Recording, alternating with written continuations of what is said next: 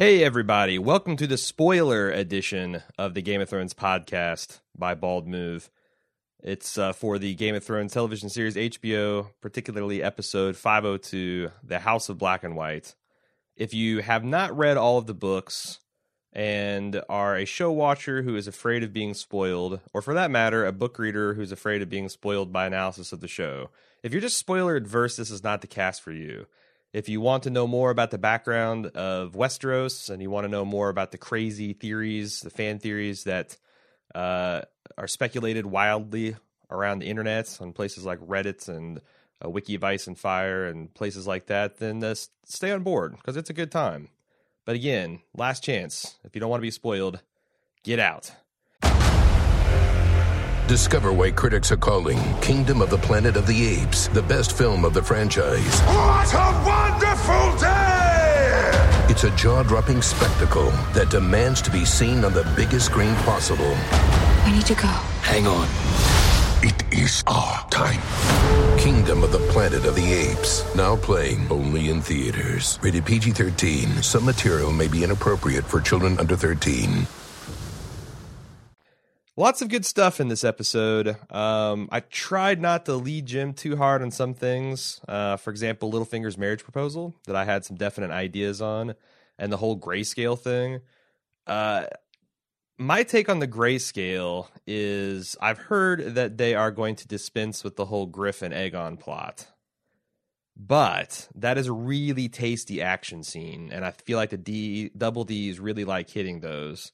And I'm not sure exactly how, but I can definitely see a situation where, obviously Varys and Tyrion have to get to Dany somehow, and they might as well do it on the Royne River, and they're going to encounter the Sorrows, and there's going to be a battle with the Stonemen.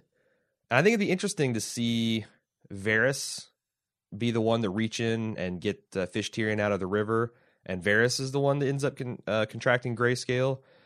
I almost said it would give him more skin in the game, but I don't think you can discount what got thrown into the brazier by the Warlock. I feel like that probably counts. So he's already got skin in the game. This would be new skin, or like a personal investment in the Tyrion-Dany storyline, which I think would be kind of cool.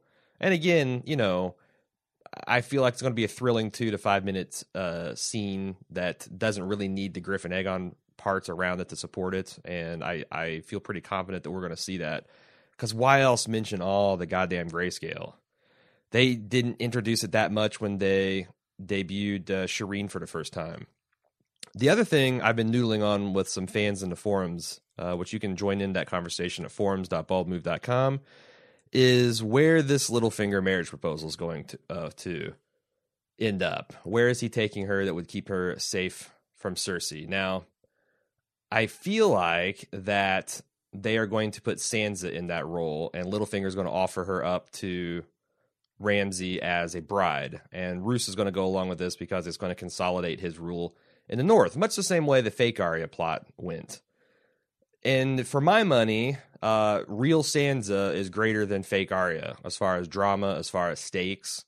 I think it's really interesting, her taking a personal role in her revenge, like we said on the full cast. If you see what Sansa is capable of when she's just being manipulated, when she's just a victim, when she has no idea her role in the way she's shaping things, she, can topple kings. So what can she do within the walls of Winterfell with Littlefinger's aid and support? But the way this goes down is I see Sansa being properly trained and equipped by Littlefinger to kill Ramsay on their wedding night. Chaos is going to ensue. We're not going to be left knowing who lives and who dies. And then at that point, I think Jon gets the pink letter, which will set up season 5 very nicely, which perhaps implies Littlefinger is behind the plot to try to make Jon break his vows of neutrality, which will somehow weaken Stannis, which is somehow going to benefit Littlefinger. I'm not really sure, and I'm kind of fuzzy on those, the hows and whys, like why, why is Roose and Littlefinger doing this? Why does Littlefinger think that Cersei will be safe at Winterfell when the Boltons are kind of Lannister lackeys at this point? I don't really know. I also read some speculation on Reddit that Brienne might take over the role of Mance or Abel the Bard. And I really like the idea of that. I'm not sure. When I say take on the role, I mean, obviously, I think it'd be kind of ridiculous for Brienne to come in as some kind of traveling entertainment. I don't think her and Pod could pass without suspicion. But I could see some form of ninja Brienne scaling the walls of Winterfell and arriving to try to save Sansa, with Sansa not really needing saving. And then you throw in Stannis, his trying to beat Winter March on Winterfell. That happens in the books. Essentially, they're swapping the characters around, but the same beats are coming together to make this giant clusterfuck at Winterfell, where that's exactly what we're left with at the end of the dance, right? We as a reader don't know who lives and who dies. We've got this letter purporting to come from Ramsay Bolton, kind of declaring victory that inflames Jon, but we don't know the truth or veracity. I mean, that could work really well in show terms, to show all these things coming together, and then you just kind of pan out, and we as the viewer are like, what the fuck happened? So I think that's a pretty strong and elegant way to kind of bring all those points together. And again, I think Sansa is greater than Gene Poole / fake Arya. I think that some version of Ninja Brienne is greater than Abel and the Spearwives, and I don't see any reason why they can't pull that off. Pretty satisfactory. I'm also curious about them making Jaqen H'ghar the kindly old man. I think it's really good from an economy of character standpoint, but it might mean that Jaqen, I always want to call him Jaqen because Jaqen just seems, vaguely masturbatory, or not even all that vaguely, pretty on the nose masturbatory. He's just over there jacking it. Jaqen's doing a lot of interesting things going down in the Citadel in the prologue and epilogue for Dances with Dragons, which we talked about last year in episode 409 at the 1 hour, 44 minute mark. The segment about Jaqen H'ghar, the Sand Snakes, and the Citadel. I don't know. I mean, there's a lot of cool things he's doing. I suppose he could still train Arya, and then at the end of the season, we see him doing some skulky things over there. It's not mutually exclusive, but if he's going to have some ongoing role with Arya at the Faceless Man headquarters, then he can't be off in the realms doing other interesting things, which we're going to be talking about that, how the impact of the show is influencing our book readers' view of what's going on the written page. We got some speculation about Jon Snow being the 1000th or the 998th Lord Commander, which we know in the books he dies at the end of Dance of Dragons, implying that someone else will be the 999th Commander. There's also a lot of popular speculation about that 1000th Knight Commander, and I'll get a little bit of that down later because I think I got some feedback on that. And next week's episode is titled The High Sparrow, which I'm a big fan. Last year I talked about the High Septon is Howland Reed theory, and you'll recall Howland Reed is perhaps the only living man, if he's still alive in Westeros, that knows the true identity of Jon Snow. If the L plus R equals J theory is true, which, I mean, to be honest, I think everyone at this point believes that's 100% true. I like the theory that the High Septon is Howland Reed. And I'm going to be looking at this character very carefully as we go forward to see if I can glean some insights, see which way the winds are blowing on the television show, to see if there's stuff that corroborates that theory or disproves it. With the full knowledge that just because it's disproven on the show does not necessarily mean it won't be true in the books. So let's get on to the spoiler feedback. Nick B says, we're very quickly seeing many important differences between book events and show events. So what does all this mean? I think it's best summed up by Lady Selyse talking to her daughter Shireen. All of your books and you still don't know. Maybe I'm reading into it, but I felt like the Double Ds were breaking the fourth wall, but as book readers, we have no retort. We have no comeback. We're just along for the ride like Tyrion and Varys. We are just in a box waiting for what's next. I miss that, and I had a couple people send it in to me. You happen to be the first, Nick, and I really like that. We saw a little bit about that in I think it was the 9th episode. No, it was the one before the Mountain and the Viper.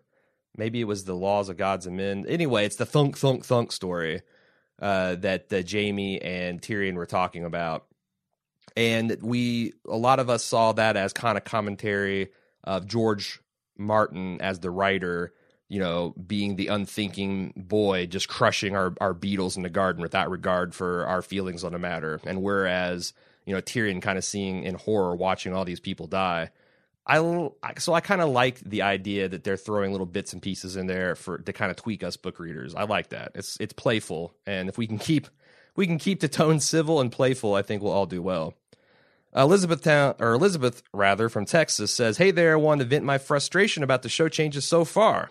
They really are bothering me, but not for the reason they may bother some book readers. With Lady Stoneheart and with the Brotherhood without banners missing, Aegon missing, Sam and Gilly probably not going to Old Town, no Jaime at Riverrun, no Iron Islanders, and how many other stories being cut or changed dramatically, that tells me that ultimately they don't contribute to the end game of A Song of Ice and Fire. With George taking forever to finish The Winds of Winter, and how long A Dance with Dragons and A Feast for Crows took to come out, I'm very concerned that he is just writing whatever pops into his head and makes me wonder why he is writing stuff that is basically irrelevant. World building is all well and good, but we need to start bringing this story to some sort of conclusion eventually, and it seems as he's having a hard time with this. Now, I love the books and a TV series, but speaking as someone who obsesses over details like crazy, if it turns out I was obsessing about things that ultimately don't matter, that will be hard to take. I will keep watching the show and reading the books, of course, but unfortunately, I'm finding my enjoyment to be less and less." All right. I've talked on this podcast about that very thing, that, it's one thing to see things kind of being streamlined and whatnot, but as book readers, we get this vast world, and there's dozens of plots at any one time that are all going towards what we think is the end game. And what happens if some of those turn out to be dead ends? Well, it's like that Tom Cruise movie, Valkyrie. And that is about a plot to kill Hitler. And if that plot had succeeded, it would have changed history in a big way, right? But it didn't. Is that movie less interesting just because that plot failed to quote unquote go anywhere?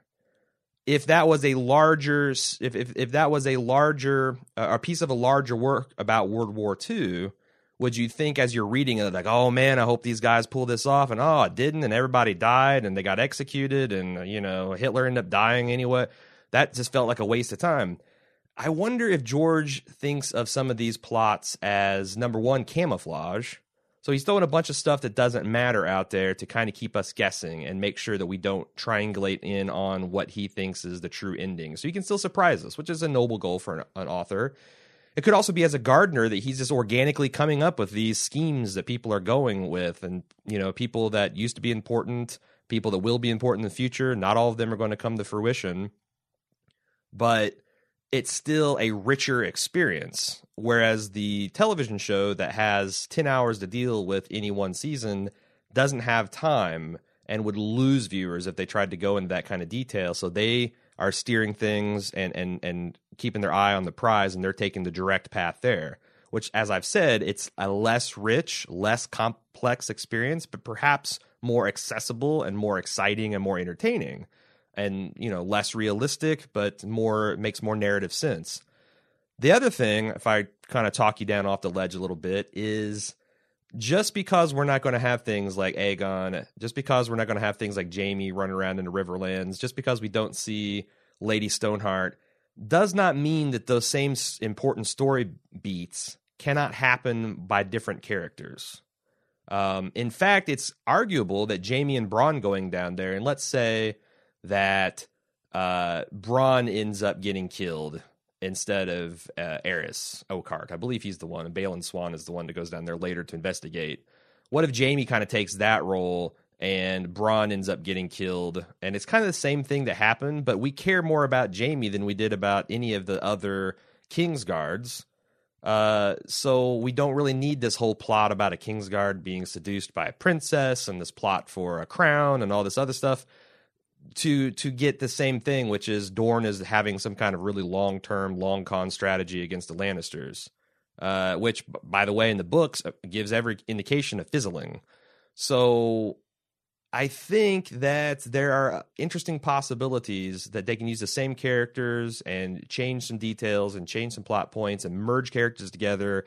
And a lot of these threads we're dismissing as, oh, they must not be important. They could be taken on by other characters and carried on in a way that seems satisfying in hindsight. So I guess it's just too early. I mean, I understand what you're saying, and you're completely valid to be feeling that way. But I think it's way too early in this season to start saying that this is going to be a disappointing experience for us book readers, or that the show is ruining the books because we'll know what not to care about and what to care about. So, and the more different the books and the show get, I mean, I've talked a lot about each individual season. Sometimes they go pretty far afield, but they do a pretty good job about circling things back by the finale, so that as a book reader, you can see, okay, well, the pieces aren't all pretty much, they took different paths to get there, but they are where they're supposed to be, right? So let's give it this season to see how things shape up at the end of this and see where they're going. And also, it sucks that we're fighting with our hands tied behind our back because we don't have the next books. The Double Ds know way more about the future of A Song of Ice and Fire than we do.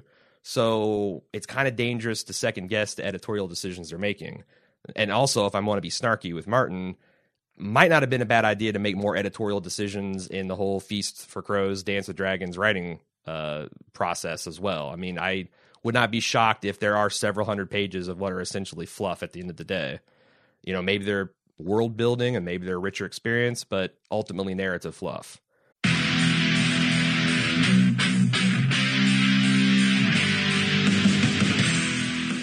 We're getting geared up for the 6th annual Summer Badass Fest. And while we're working on a slate of apex badass films to enjoy, we've got an early action-packed announcement to make. Just like last year, we're kicking off Badass Season with a live movie watch and podcast recording. We've rented out a theater for connoisseurs of action films and Bald Move fans that just want to have a great time. Unlike last year, this year's movie is top secret. Hush hush. No hints, except it's incredibly badass. It stars an absolute icon of the genre. We're willing to bet most of you haven't seen it, and it's going to be an incredible viewing experience with a packed house of bald movers.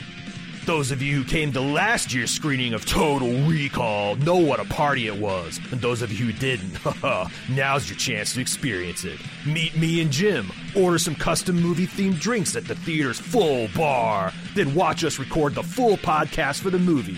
We reserved a venue over twice the size as last year, but seating is still limited. It's happening Friday, June 21st at 7 p.m. in our hometown of Cincinnati. Get full details and buy tickets at baldmove.com/live. Cincinnati's actually a pretty great city to visit, and we've got lots of details for side adventures on our event page as well. The Reds are playing the Boston Red Sox in their fantastic Riverside Stadium. The thrills of Kings Island just minutes away, and I'll be leading a kayak trip down to scenic Little Miami River on Saturday. Again, get full details and get your tickets now on our Badass Fest 6 page at baldmove.com/live.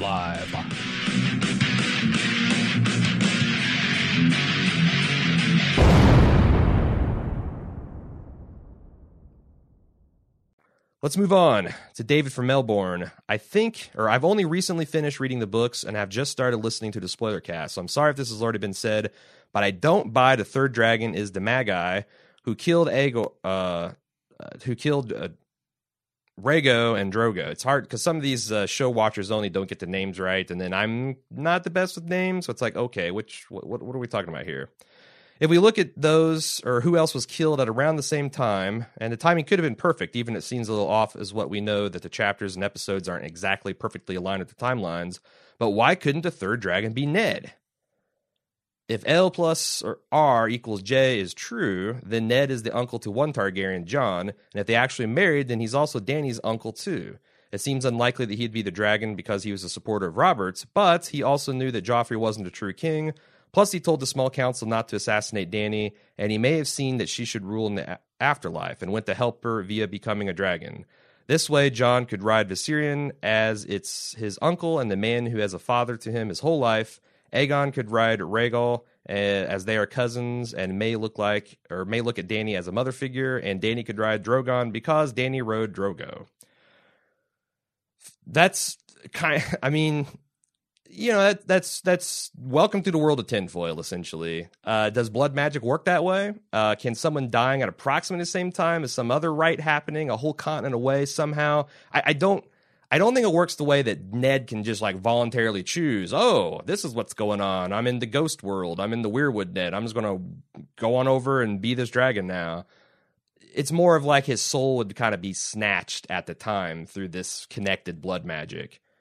It's not the craziest thing I've ever heard, but I would be surprised, and I honestly think it's a unique theory. I've never seen it discussed. So next step is, David, jump on Reddit, get over to the Song of Ice and Fire thread, and see what people make of it.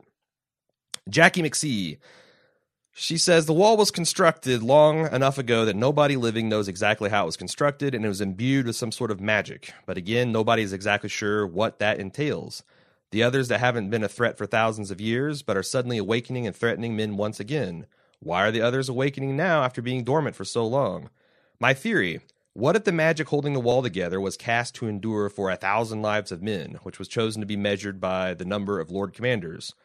Jon Snow is elected the 998th Lord Commander of the Night's Watch. At some point in the book, Sam comments that they aren't entirely sure of the number of Lord Commanders, so it's possible that Jon was actually the 999th or even 1,000th Lord Commander. The others can sense the magic is weakening and are preparing an invasion for the moment when the spell breaks. Spoiler, like when Jon gets the Julius Caesar treatment, and the wall loses its magical wards and turns back into an old crumbling block of ice ready to be knocked over. That's, again, a decent tinfoil theory. The thing that's kind of missing is you would need to have some kind of contextual or textual example of what the significance of the 1,000th Lord Commander. Now, it's super popular to assume that there is something to the 1,000th Lord Commander. Your take that the Lord Commander numbering might be off is interesting, and Jon would actually be the 1,000th Lord Commander, but you wonder how the hell would they find that out? Like, that feels like that would have to be some Deus Ex Machina revelation that, or Sam would have to comb through 7,000 years of Night's Watch history to arrive at the fact that, oh, you're actually the 1,000th Lord Commander.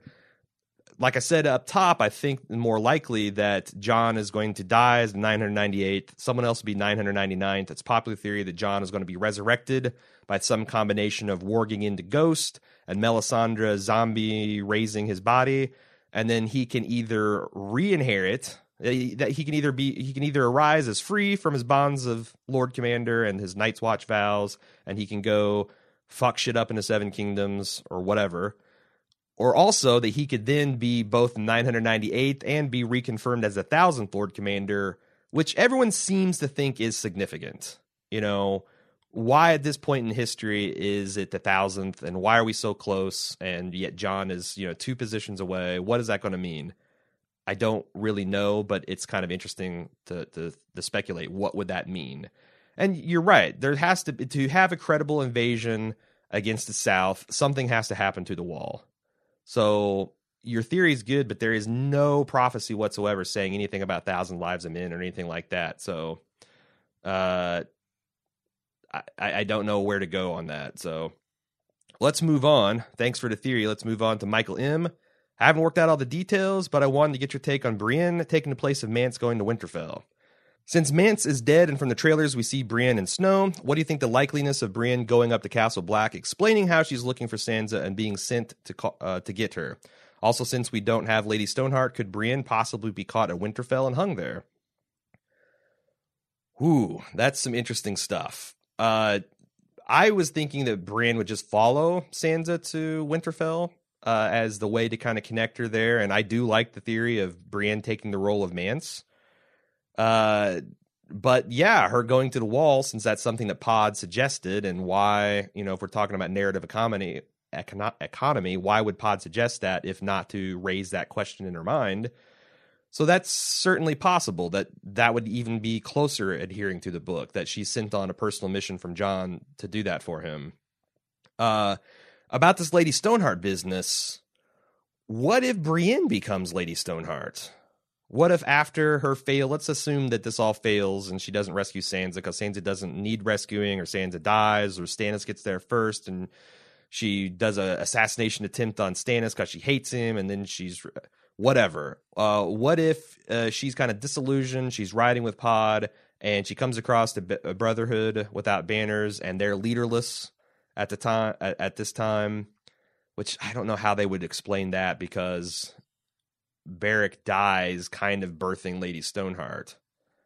Or I guess if we just stick with your theory, what if she does get hung by the Boltons, or hanged by the Boltons, and then they bring her back via Beric magic, Lord of the Light magic? That would be cool. And it would be interesting to see kind of the dark side of Brienne.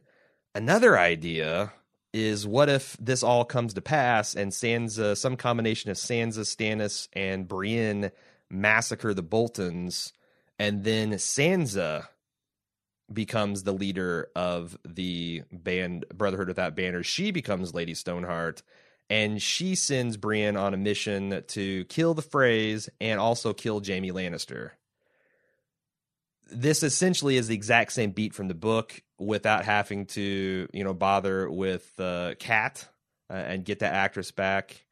I kind of like that. I could see this. I've already kind of seen the dark side of Sansa, and she can be this cold, severe character. And, she's been such a long-term victim of so many atrocities and so many disgusting, horrible things that, she's kind of lived a long, slow burn of the Red Wedding from the time she came to King's Landing, right? So every motivation that Catelyn has, Sansa would have too. And I think that would be kind of cool. Patrick says, I think Brienne will kidnap Sansa from Winterfell and will head for the Wall or for Stannis. She then will struggle with her hateful feelings for Stannis, as she'll see him doing a lot of good. That's another good wrinkle. Is Stannis the man that she thinks he is? Is he just the shadowy figure that killed her love? Or can she see some good in him? Is there going to be a redemption arc in her eyes with Stannis is the same as there was with Jaime? I don't know, because it seems like she hates Stannis a lot more, where she just had kind of contempt for Jaime, but we'll see. Reed says, regarding Sansa, as long as she keeps pretending to be Elaine, probably the only person who would know her would be Theon. And wouldn't that be interesting? Crazy Reek recognizes Sansa, but no one else does, and that's what helps restore Theon's sanity instead of Bran into Weirwood. Sansa, along with Littlefinger and his men, can take the disruptor role that Mance and his Spearwives play, and maybe she could even go as far as to get into pie making if we don't get the Manderleys. Although, Reed says parenthetically, I think we need the Manderleys. That would be a neat and efficient option, in my opinion. Well, tell you what, Reed, let me free associate on your theory here. What if Ramsay is to wed Sansa, again, as I mentioned, for the Boltons to solidify the rule in the North? Which, again, the same reason they married fake Arya in the books anyway. And Ramsay, for his wedding present to Sansa, bakes her a Frey pie as some kind of twisted attempt to win her over or win her affection, or just because he's Ramsay. I mean, it's hard discussing the motivations of Ramsay. It's hard to discuss the motivations of kind of a crazy person. So why would Ramsay try to? This is the danger of free associating on someone's email. I throw out a theory there and then realize there's not a lot of underpinnings, because why would he turn on the phrase? Okay, he's crazy, but why would he be trying to woo Sansa instead of brutalizing her? Oh, because he's crazy. Like, I'm starting to feel lazy in my own eyes. So maybe we should just move on. I like a lot of elements of that theory, though, Reed. Nathan P. said, do we know for a fact that Bran is not appearing this season? I know Hodor isn't, but I can't remember about Bran. He seems important, and he should be there even a little, but I have heard that he has the year off. Alan Sepinwall seems to think so. He confirmed it, and I think it's widely discussed in Scuttlebutt on the Song of Ice and Fire subreddits and forums that, yes, Bran indeed is not going to be seen in Season 5, which is mind-blowing, considering how little effort it would take to kind of move the ball along with him and the Third Eye Crow. But on the other hand, he doesn't necessarily need to happen, because that plot is kind of divorced from the time. Although, man, it means there's definitely not going to be any we're not going to see any of the Weirwood network stuff through the eyes of Bran that happens at Winterfell. Although I guess he can look the past and future. I don't know if that's failed or not. The con side is Isaac is his Hempstead. The guy that plays Bran is going to be another year older, and he's already kind of rough in the role of Bran. The other the pro side, though, is it gets us a year to put the taste of that crappy, shitty Three-Eyed Raven out of her mind, and they can recast him and go all out on a makeup budget and make him look really cool when they reintroduce him. So to me, that sounds like a wash. We'll have to keep our eyes on it. But yeah, as credible as it seems, Bran is not going to be seen at all this season. He continues with some random theories. There's talk of an ice dragon in the wall and of waking of an ice dragon. But if R plus L equals J is true, Jon Snow is an ice dragon at the wall. A good point. And I can't remember if I actually mentioned that in my discussion of the R plus L equals J theory. And again, the whole archive of these theories can be accessed in the show notes of this podcast. So if you hear me reference one and you're like, ooh, that sounds interesting, go hit up that link and it'll take you to a forum post where I have all those archives so you can quickly find them. It has the timestamps and everything, so you can jump right to it. Yes or no? Jon Snow dies in episode 9, completing the pattern of shocking death, major battle, shocking death, major battle, shocking death so far seen in the penultimate episode of each season. Yes. Yes, I think that is a great climax, and it fits kind of where my mental image of us progressing through Dance with Dragons is. Like, we'd be towards the end of that book, and we'd be towards the end of the series, so sure. I also like to take a moment to talk about the House Greyjoy in general. I can see multiple possibilities of what might happen in the show with their inclusion or absence. Now, to be fair, I'm not a big fan of the Greyjoys. I hated all their stuff in the books, and I would be glad. I mean, to me, the only interesting thing about them is that they gave birth to Theon, which is kind of an interesting and pivotal character. Everything else can go fuck themselves. But I do know they're super popular among certain segments of the book reader population, so we'll go ahead and entertain this for you guys' behalf. He says, one scenario is that they're completely removed from the show. No Kingsmoot. Yara just leaves completely in shame after failing to save Theon. Balon is killed off screen, and Theon gets a mercy killing after pleading for forgiveness, a.k.a. the Aaron cut. The pros, less characters and a streamlining of plots. Cons, no badass Asha and Euron, and may break immersion for future plots and books. Option 2, introduce the Greyjoys in Season 5, but with no casting news, this seems unlikely. In fact, it's no possible way that they've stealth cast Victarion or Euron. I just dismiss that out of hand as a possibility. So let's move on to option 3. Stagger the Greyjoys' entry into Season 6. This is my favorite option. It means several things. Viewers can more easily get to know the new characters in Dorne without introducing even more in Pike. The Greyjoys plot from the books is still included in the show. It's just more compact so that the power is more obvious rather than building up over time. This is especially true if they build up slowly in power, only for Dany to take them out at the end of Season 6 to symbolize her entry in Westeros. Going on from the above point, it makes sense that the house would be introduced for them to, for want of a better words, actually do something. This could play out similarly to Stannis in Season 2, building up to an eventual assault on a key player for the Iron Throne. Euron's general badassery and can be experienced by the show watchers, or alternatively have Yara remix it up by being the head of the Greyjoys. He continues, Nathan does, that I will say that I'm not a real Greyjoy fan, but I do like the potential Gurm has set up for them in the books. I feel it's only right that he gets represented in some way in the shows, just like Lady Stoneheart, but that's another email. Of course, the Winds of Winter will probably hint at any involvement they will have in the show's future, so this is all mere speculation. I know you don't like the Greyjoys, but I'm pretty sure you hate outstanding plot threads that may remain unaddressed by the end.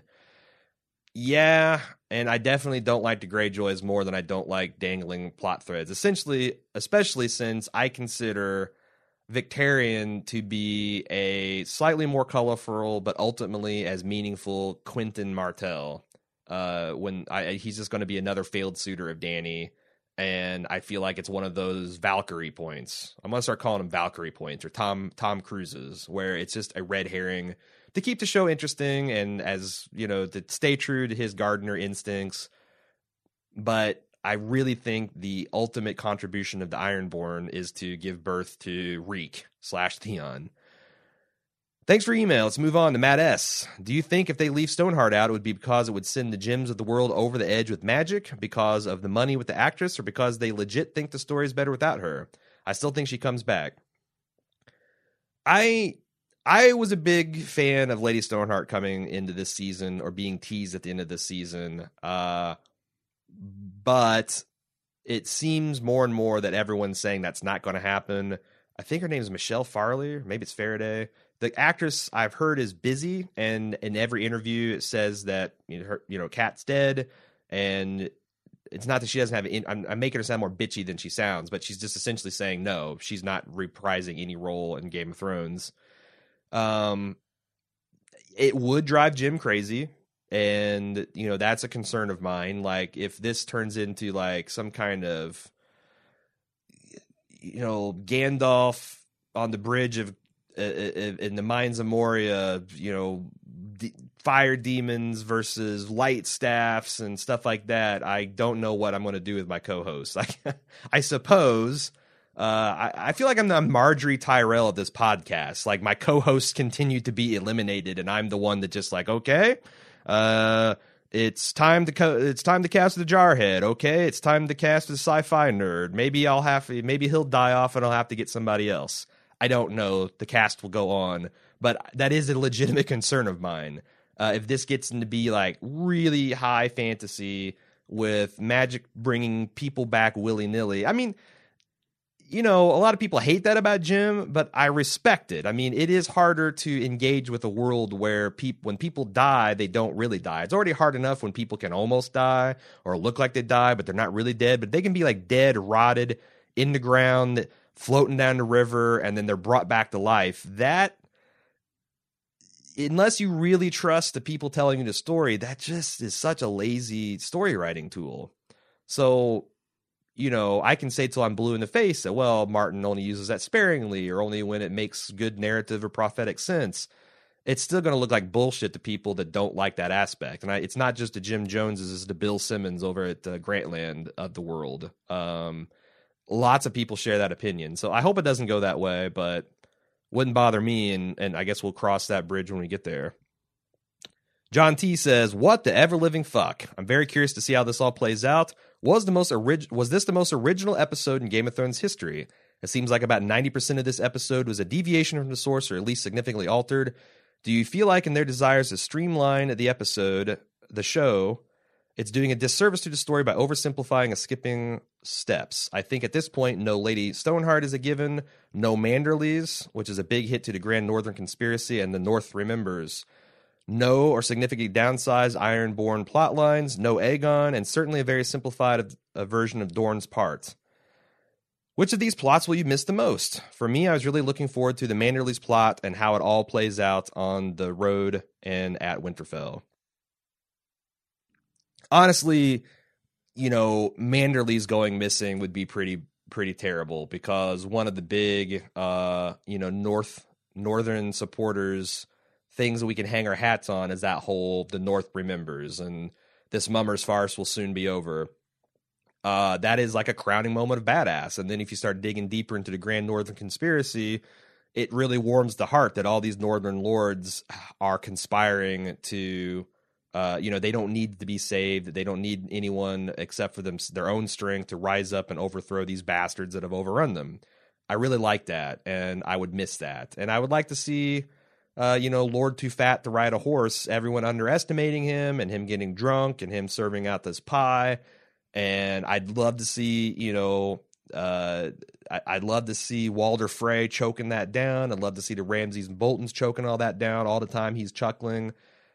I think that would be great. And it would be a really fucked up counterpoint to the Red Wedding at a climax of the season. And again, you throw that into the clusterfuck at Winterfell that we've talked about.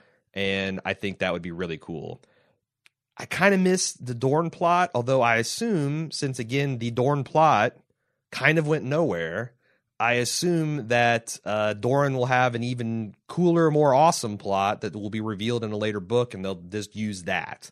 So I don't know what that is. I've been spending so much time thinking about the Sansa, Brienne, Winterfell, Theon, Mance, all that stuff angle, and that I haven't really given thought to what's going down south, especially since we just got the barest introduction to Dorne. I'm assuming in the next 2 or 3 episodes we'll get more of that, and maybe we can turn our eye towards that. Tom says, I have a theory regarding Brienne of Tarth. My girlfriend and I have been rewatching old seasons of Game of Thrones, and it came across a moment which made us just look at each other and say Targaryen. In season 2, after Brienne and Catelyn have decided to flee and Brienne was sworn to protect her, they start asking about each other's upbringing, and Catelyn says that her mother and Brienne... Catelyn asks about her mother. Let me pronounce her name correctly first. Catelyn asks about her mother, and Brienne says she never knew her mother and she died in childbirth. So we assume that she is one of the people who is half Targaryen. I expect she is Azor Ahai, with Tyrion, Jon, and Daenerys being the 3 heads of the dragon. Welcome to the world of tinfoil, Tom. The only thing I would say is that when Brienne says she didn't know her mother, I don't think she meant her mother is unknown. Like, her father, the Lord of Tarth, would absolutely know the lineage of her mother, and it would be shocking to me if it turns out she is a secret Targaryen, because most of the secret Targaryen theories have to do with mysterious people that have come from mysterious circumstances. They're bastards, or they're on another continent, or they're squirreled away, or they swapped identities, and there's no hint of that in Brienne.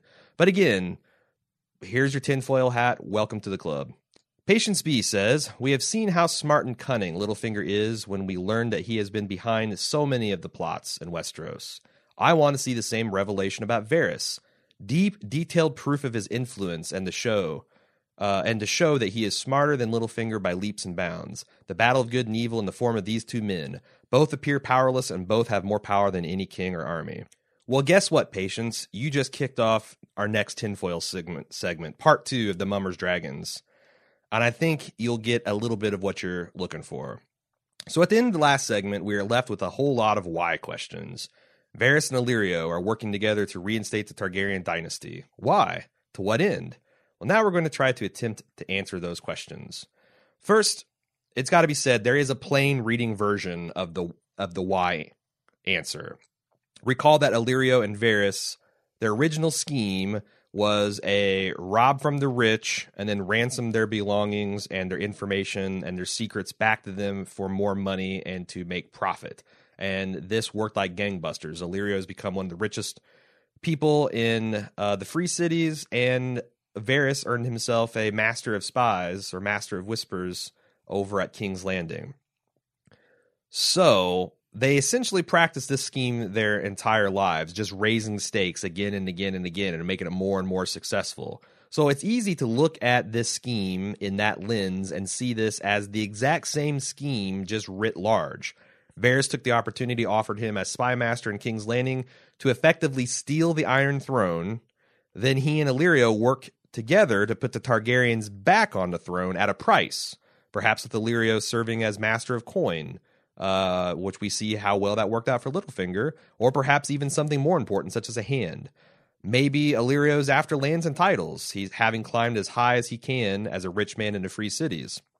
And honestly, this feels like a pretty cool reveal, and I like the symmetry of it, that these are bandits, and they're still bandits hard at work. But let's put on our tinfoil hats and consider a few other increasingly more tinfoily possibilities. But first, I got to lay some more backstory, and this is the part that kind of made me break this into 2 segments, because I was having a hard time getting all this stuff in one segment. But I want to tell you the story of King Aegon IV, and this occurs about 100 years before the events in A Game of Thrones or The Song of Ice and Fire. King Aegon IV was called the Unworthy, and he's essentially a worse version of Robert Baratheon, or maybe what King Robert would have become if he didn't get bored to death. He was drunken, fat, slovenly, wanton, cruel. He fathered many, many bastards, which, okay, sounds like a lot of kings we know. The difference is, on his deathbed, he legitimized all of his bastard children. What that did is throw the realm into chaos, because these great bastards, as they were called, now suddenly were legitimate, and they had what they thought a solid claim, just a solid claim to the throne as their true-born brother, and this led to an intense series of wars. Now, these bastard children of Aegon IV, Aegon the Unworthy, called themselves the Blackfyres, and that was they took their surname after the legendary blade of the original Aegon the Conqueror. He had a famous Valyrian steel blade called Blackfyre, and it's like the badassest of all the Valyrian blades.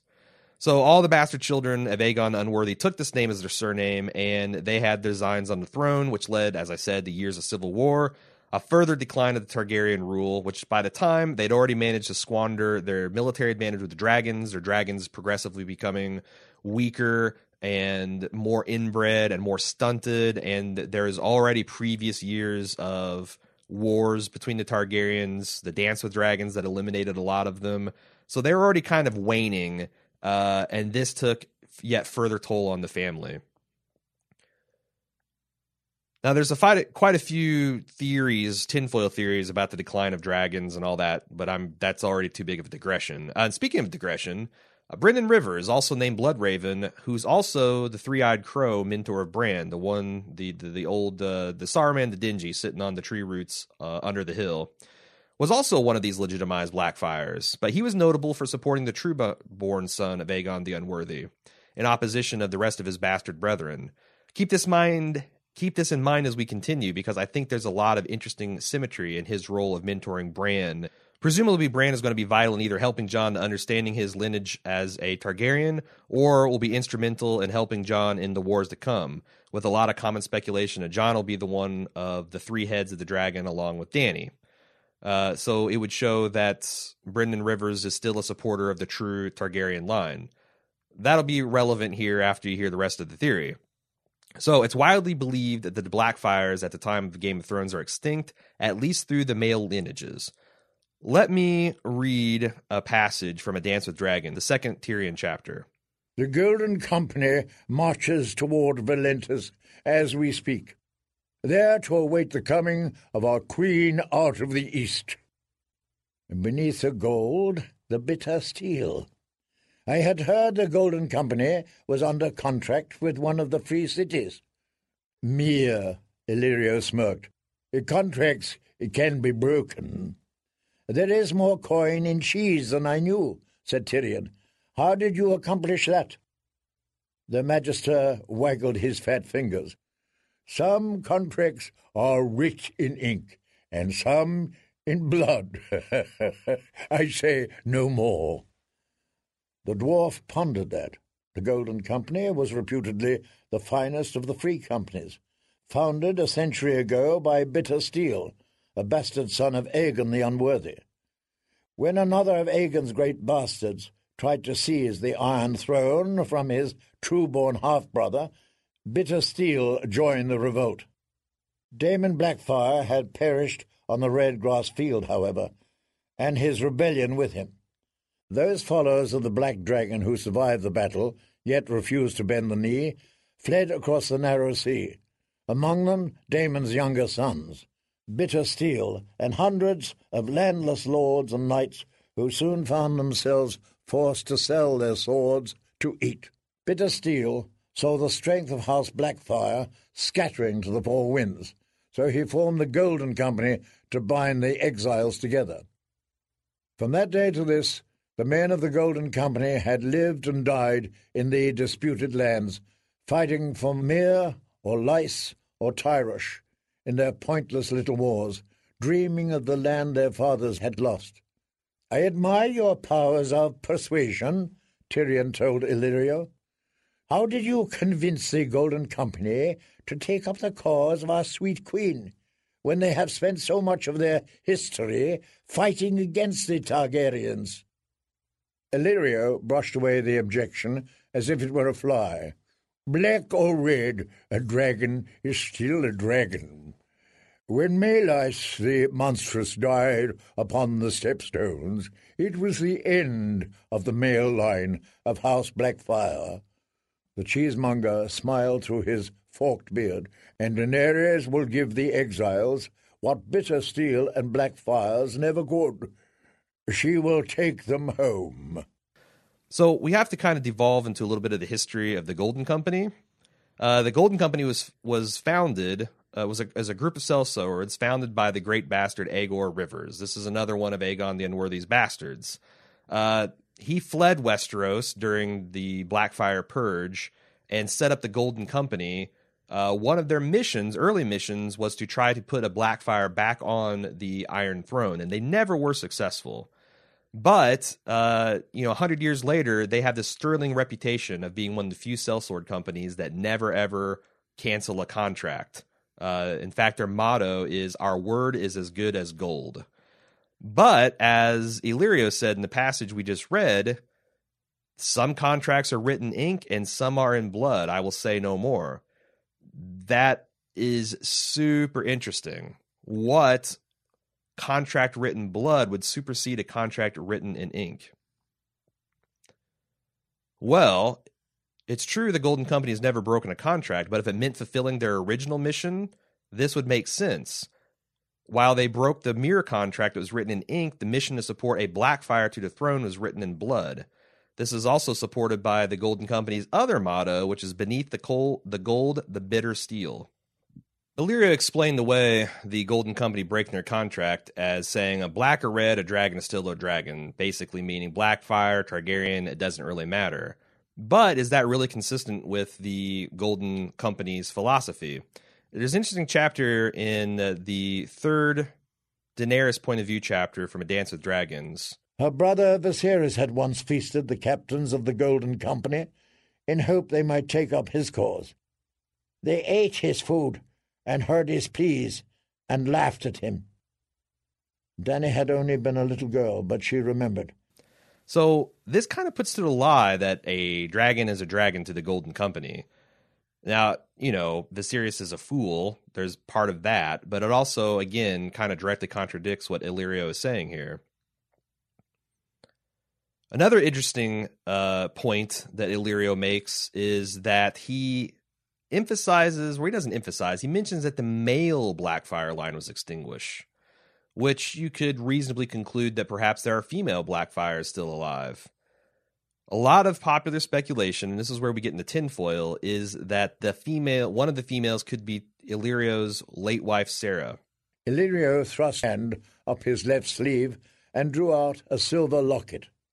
Inside was a painted likeness of a woman with big blue eyes and pale golden hair streaked by silver. Sarah. I found her in a Lycene pillow house and brought her home to warm my bed. But in the end, I wed her.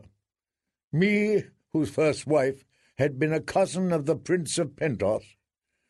The palace gates were closed to me thereafter, but I did not care. The price was small enough for Sarah. There's also an interesting passage in Illyrio's conversation with Tyrion in A Dance with Dragon. Again, this is from the second Tyrion chapter. I told you, my little friend, not all that a man does is done for gain. Believe as you wish, but even fat old fools like me have friends and debts of affection to repay. Liar, thought Tyrion, there is something in this venture worth more to you than coin or castles. What is this debt of affection he's looking to repay? It could be that his wife Sarah is a hidden Blackfire. Her appearance is consistent with it. She has blue eyes, although admittedly Targaryens are supposedly to have more purple eyes. She also has very blonde, almost silver streaked, or almost silver hair. In fact, it's blonde hair streaked with silver. This is consistent with the look of a Valyrian woman, someone from the Targaryen line. So it could be that his wife actually was a secret Blackfire, and they had a son that they were wanting to put on the Iron Throne. And while this all kind of fits, it's, again, not the most solid evidence. However, another piece of evidence is that in Illyrio's mansion, there is a statue of a young boy that looks a lot like the way Aegon is described in the books. Well, I'll read that description. A naked boy stood on the water, poised to duel with a bravo's blade in hand. He was lithe and handsome, no older than 16, with straight blonde hair that brushed his shoulders. So lifelike did he seem that it took the dwarf a long moment to realize he was made of painted marble, though his sword shimmered like true steel. Illyrio explained that away as being a statue of him, his younger self. Maybe he was once a lithe youth, and he's just grown fat. But again, this is consistent with a statue of his son, and he does seem like he's a conqueror, not a cheesemonger. Let's talk about Septon Maribold's story. Back in A Feast for Crows, this is the 7th Brienne chapter, he tells Pod and Brienne the story of the Crossroads Inn, which I think we mentioned in connection with one of the Dany prophecies last year. It says, he forged a new sign for the yard, a 3-headed dragon of black iron that he hung from a wooden post. The beast was so big that it made a dozen pieces, joined with rope and wire. When the wind blew, it would clink and clatter, so the inn became known far as wide as the clanking dragon. Is the dragon sign still there? Asked Podrick. No, said Septon Maribold. When the smith's son was an old man, a bastard son of the 4th Aegon rose up in rebellion against his true-born brother and took for his sigil a black dragon. These lands belonged to Lord Darry then, and his lordship was fiercely loyal to the king. The sight of the black iron dragon made him wroth, so he cut down the post, hacked the sign into pieces, and cast them into the river. One of the dragon's heads washed up on the quiet isle many years later, although by that time it was red with rust. Some supporters of the Aegon is a secret Blackfire suggest that this is an allegory for this experience. That you have this 3-headed dragon of black iron that gets thrown down, and then it later comes back after rising from the river. It washes up red with rust. This would symbolize the Blackfire dragon Aegon being taken over the Narrow Sea and then returning with a coating of red, implying that he is a fake Targaryen. He's a red dragon now instead of a black dragon. There's also some more circumstantial evidence in the preview chapters that George Martin released for A Dance with Dragons that changed from the published version. I don't have any audio clips for this, but from the preview version, the Tyrion chapter we've been reading in says Illyrio wants to give young Griff his blessings and has a gift for him in these chests. Haldon tells him there's no time for the litter. Illyrio gets angry and says there are things Griff must know. Haldon eyes Tyrion and they begin to speak in another language. Tyrion cannot tell what it is, but it thinks he might be Volantese. He catches a few words that come close to High Valyrian. The words he catches are queen, dragon, and sword. A lot of people think that this is Illyrio keeping a chest of Blackfire mementos, particularly the famed sword of Aegon the Conqueror, Blackfire itself. A lot of people question, why would Martin remove that from the final copy? Some people say it's because they think if he left those passages in, it would make Aegon's parentage entirely too obvious. So, the next part of the tinfoil, sliding a little bit further down the tinfoil scale, is the question of whether Varys himself is a Blackfire. This is even more circumstantial evidence, but the argument goes thusly. That as we've seen from Melisandre's use of blood magic, that it seems that sorcerers prefer to use royal blood because it makes their magic more powerful. Why would this sorcerer that cut Varys root and stem particularly want him and pay a price for this particular slave and this troop of mummers? It could be because he himself is a Blackfire Targaryen and he has royal blood in him. Also, a meta reason is that Dunk and Egg, the Dunk and Egg stories, the Dunk and Egg Chronicles, cover a lot of history of the Blackfire Rebellion. And people wonder, why does Martin think it important to steep us in this ancient lore that seems very far removed from the events of A Song of Ice and Fire? Speaking of Dunk and Egg, it turns out, is Aegon V and traveled as a youth with a shaved head to disguise his Targaryen features. One of Varys' defining features is a cleanly shaved head. In fact, the first time that Catelyn meets him in A Game of Thrones, she describes him as being bald as an egg. These theories, in either combination or isolation, suggest that the Aegon that Varys stole away from King's Landing is in fact a ruse. In fact, he might not have stolen anyone from King's Landing at all. In reality, the Aegon that Varys and Illyrio are supporting is a Blackfire son of Illyrio and Sarah. This puts the Golden Company in a place to finally accomplish the mission they set out on almost 100 years ago, to set a Blackfire on the Iron Throne. This makes it fitting that Brynden Rivers, as the Three-Eyed Crow, is potentially aiding the true Targaryen heirs in Jon and Dany against yet another upstart group of Blackfires in the form of the fake Aegon, or Fagon, as he's called in a lot of fan circles. All right, one last bit of foil of the purest tin. This is Valyrian foil. Valyrian foil is more high quality. This is, again, the kind of foil you used to find on the old ding-dong wrappers. What if Varys is actually Illyrio's wife? You want some evidence? You want some evidence, I hear. Okay. Recall in Dance with Dragons that the sand snake Sorella is undercover at the capital city as the boy Alleras. Oh, I talked about this again in the, I think, episode 409, the tinfoil section there. But if you take Sorella and you spell it backwards, it's literally Alleras. What is Varys' name spelled backwards? Sarah V. V standing for Valerian.